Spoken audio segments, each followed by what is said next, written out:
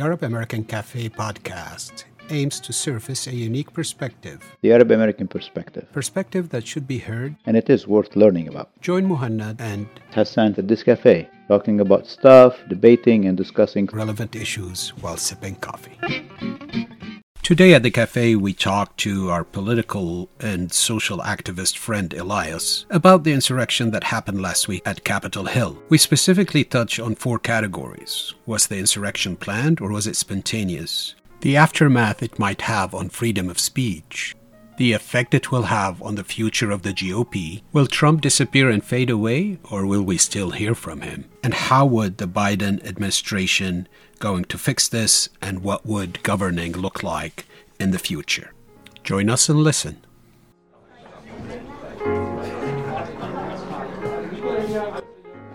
The event that has occurred on the state capitol were unbelievable.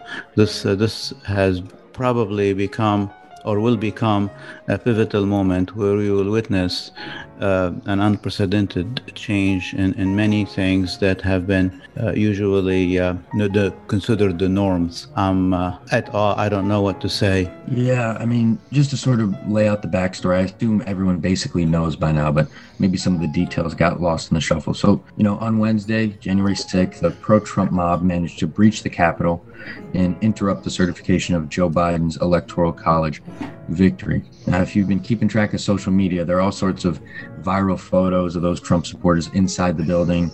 I remember one kind of famous one shows an armed rider with his foot up on Nancy Pelosi's desk. So these people, they gathered in D.C. for the culmination of the effort to stop this steal, as the Republicans have been saying. We all know that for months, Trump and his legal team have promoted all sorts of crazy conspiracy theories that the 2020 election was stolen from them.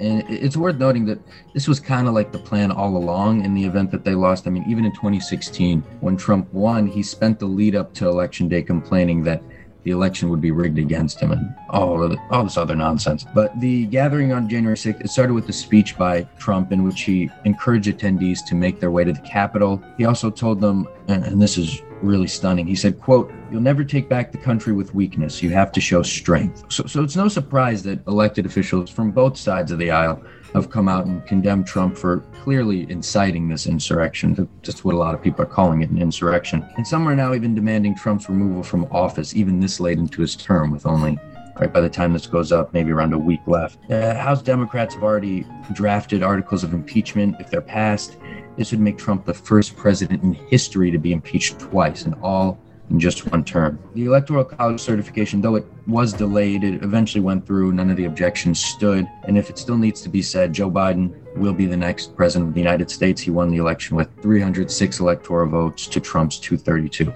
That's basically the story. It is the story that we are living through right now, and it is still unfolding. And I think personally, this story will impart new realities, and those merit a lot of analysis. And I'm sure there will be political scientists and social scientists looking into why and how this unfolded. Security and law experts will be also pouring into this, trying to devise new solutions or preemptive solutions for things that may happen along the same line. I like the point that Elias mentioned on how people are calling it insurrection, and it certainly is one major thing to consider.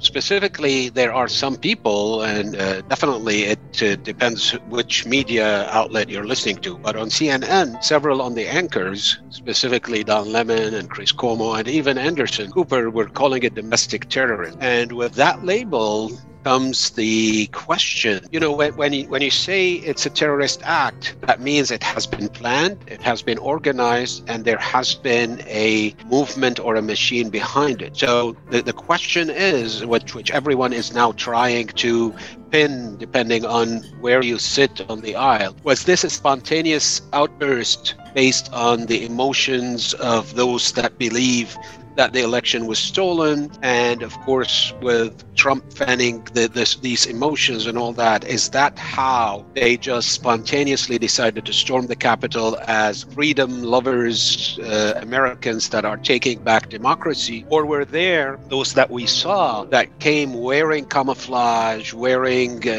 masks, wearing army gear, and some had tools and all that, with this sole purpose that at some point I'm going to mobilize this massive crowd and take them into this act. So this, I think, is a very good point to consider, and it certainly is when history is going to analyze this, or even for legal matters, and even if they are considering impeachment and all that. Was there a machine behind that act, or was it truly a spontaneous Americans that are demanding answers and they're rebelling against the machine? And some people even incite that there might be a foreign power behind that. A lot of the theory that Russia had some informational role or whatever. So I think this is where some of the points need to be discussed. Well, let me give you the answer to those points. I think personally that, number one, this was more than likely,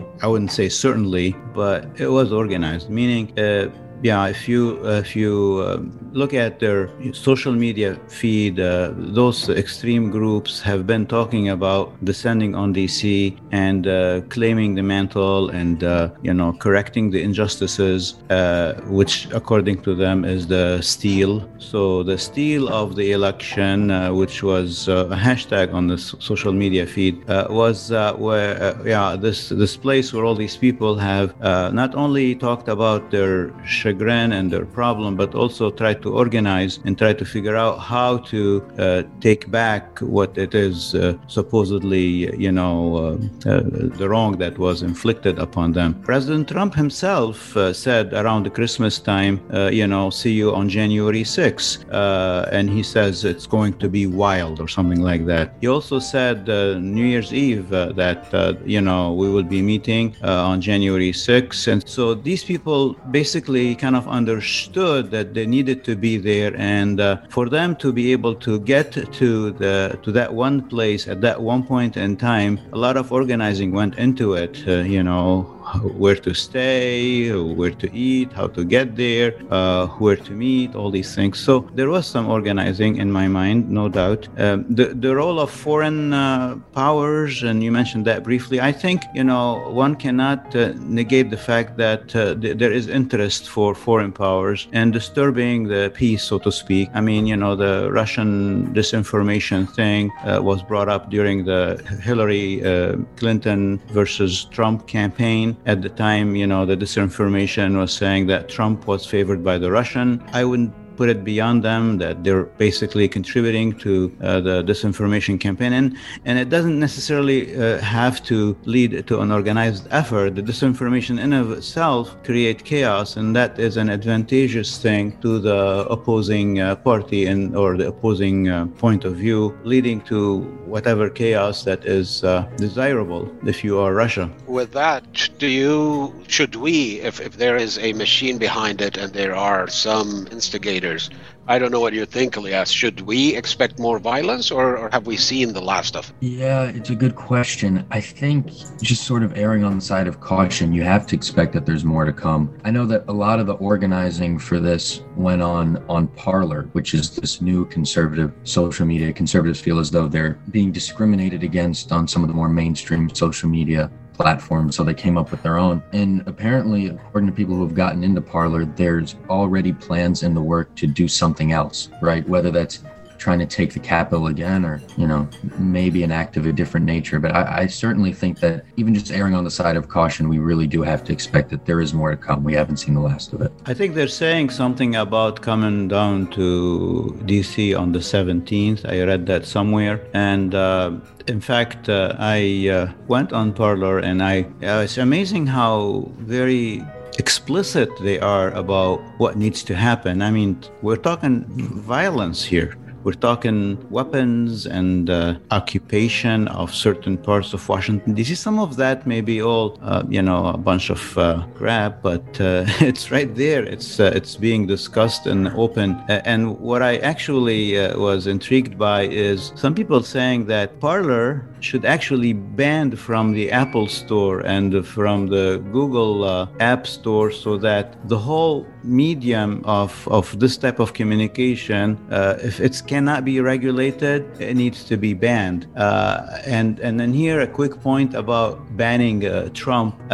As much as I hate for him to continue to throw this garbage out in the public sphere, I kind of feel for him. He woke up and now he doesn't have Twitter, he doesn't have Facebook. The guy must be feeling very, very lonely right now, without his mouthpieces, without being able to voice him foul opinion, so to speak.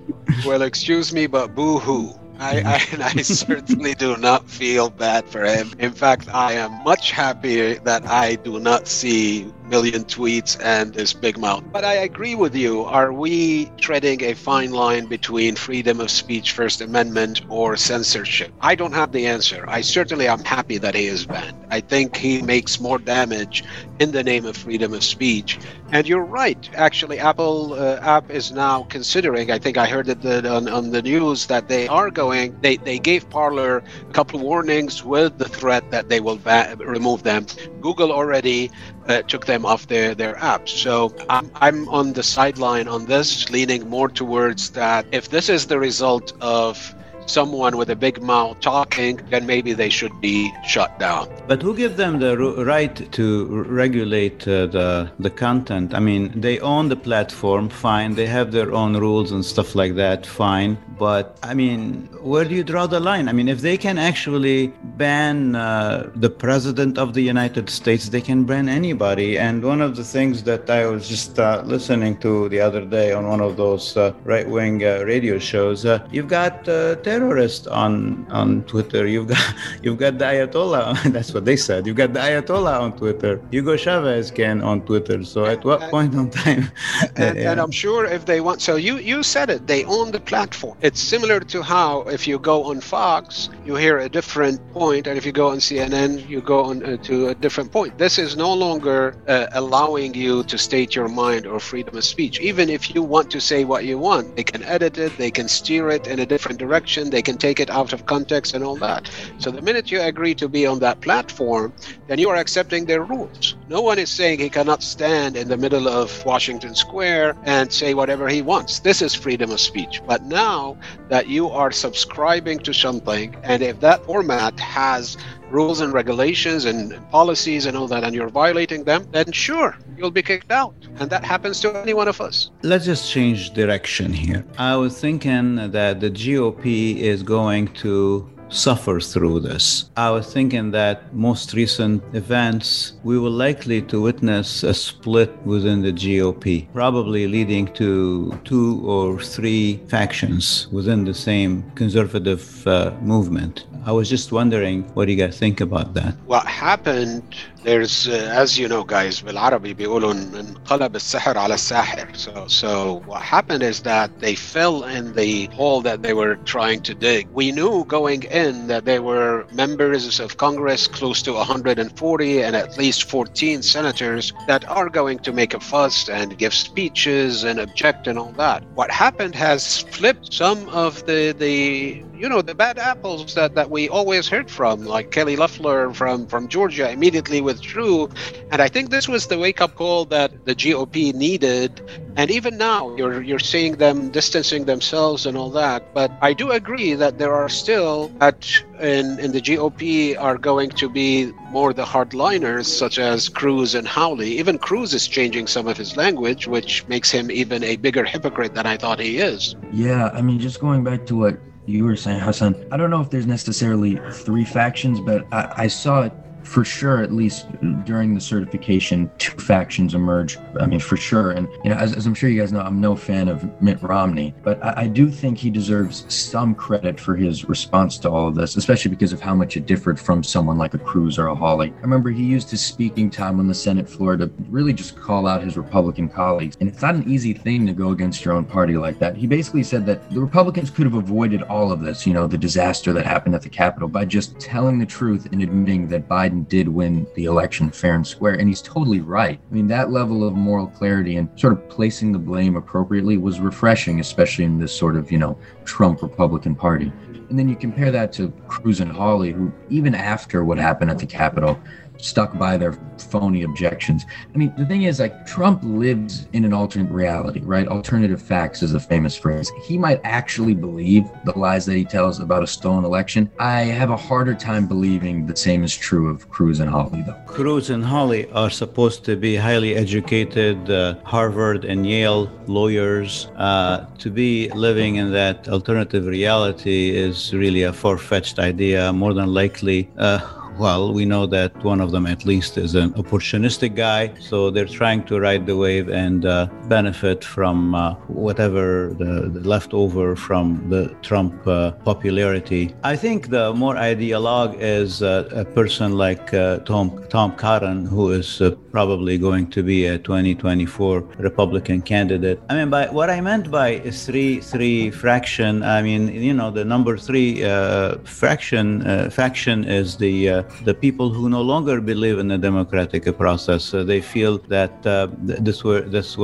they were cheated out and they were left out, and these are the people who actually probably were stirred by Trump to go and invade the Capitol. These are the extreme far right element who probably are going to turn into a fascist component of the right wing movement or of the conservative movement, and they will basically go back to blaming the swamps, so to speak, and the political elite for abandoning them, and they will be probably presided by Trump, officially or unofficially. He will be their hero. He will be the hero of that kind of person, the person who felt that they were betrayed by the Republican, by the GOP. So that's what I meant by three factions.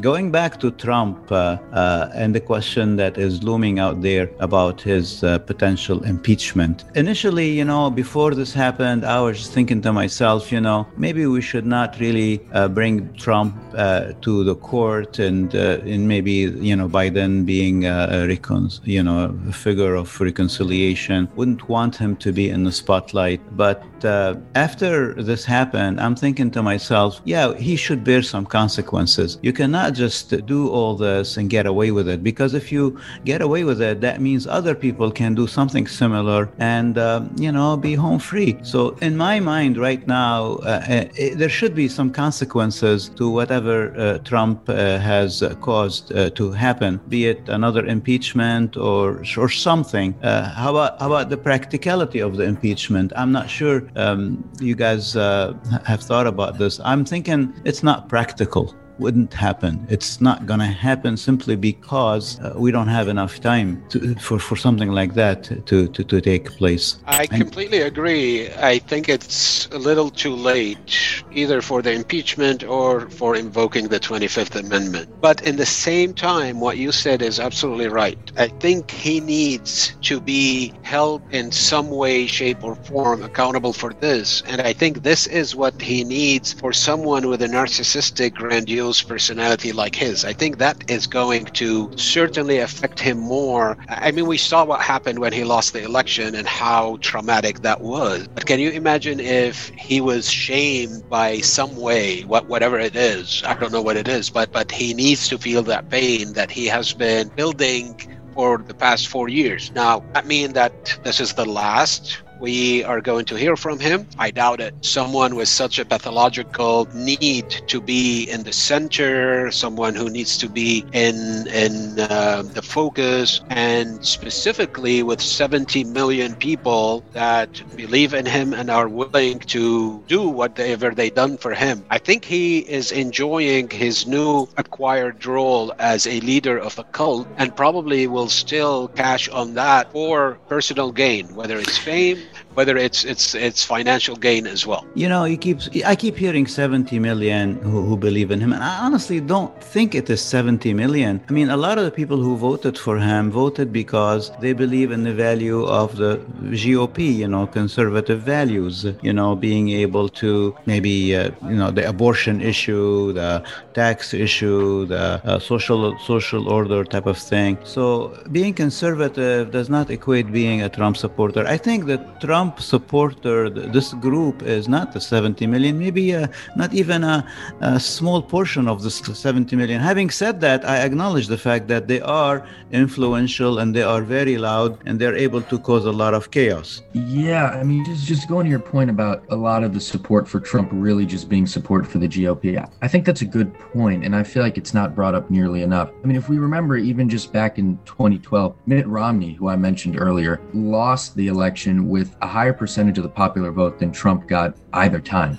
He got about 47.2% of the popular vote against probably a stronger candidate in Barack Obama than either Hillary or Joe Biden. The main motivator here, and really in all U.S. elections, is partisanship. And I think that's an important point to make. The thing is, politically, I think Trump and the Trump family are done. After this, chances are Trump will not be able to run. Chances are, after this, Ivanka Trump will never dream to become a senator anymore. I hope that they will never be able to seek office at all. I sure hope so. I think what we should be looking for is what is the future going forward. And the future now is clear, whether he likes it or not. There is a new administration, there is a new president. That president has ran on a platform that is completely against what Trump was advocating. He said we're going to return to normal, whether that means because of the pandemic or because of what Americans have experienced in the past 4 years. He's going to unite the country, he's going to heal it. He said this is not America. Absolutely, he's using all the right phrases that any president in the past used as his motto of this is how he will govern. So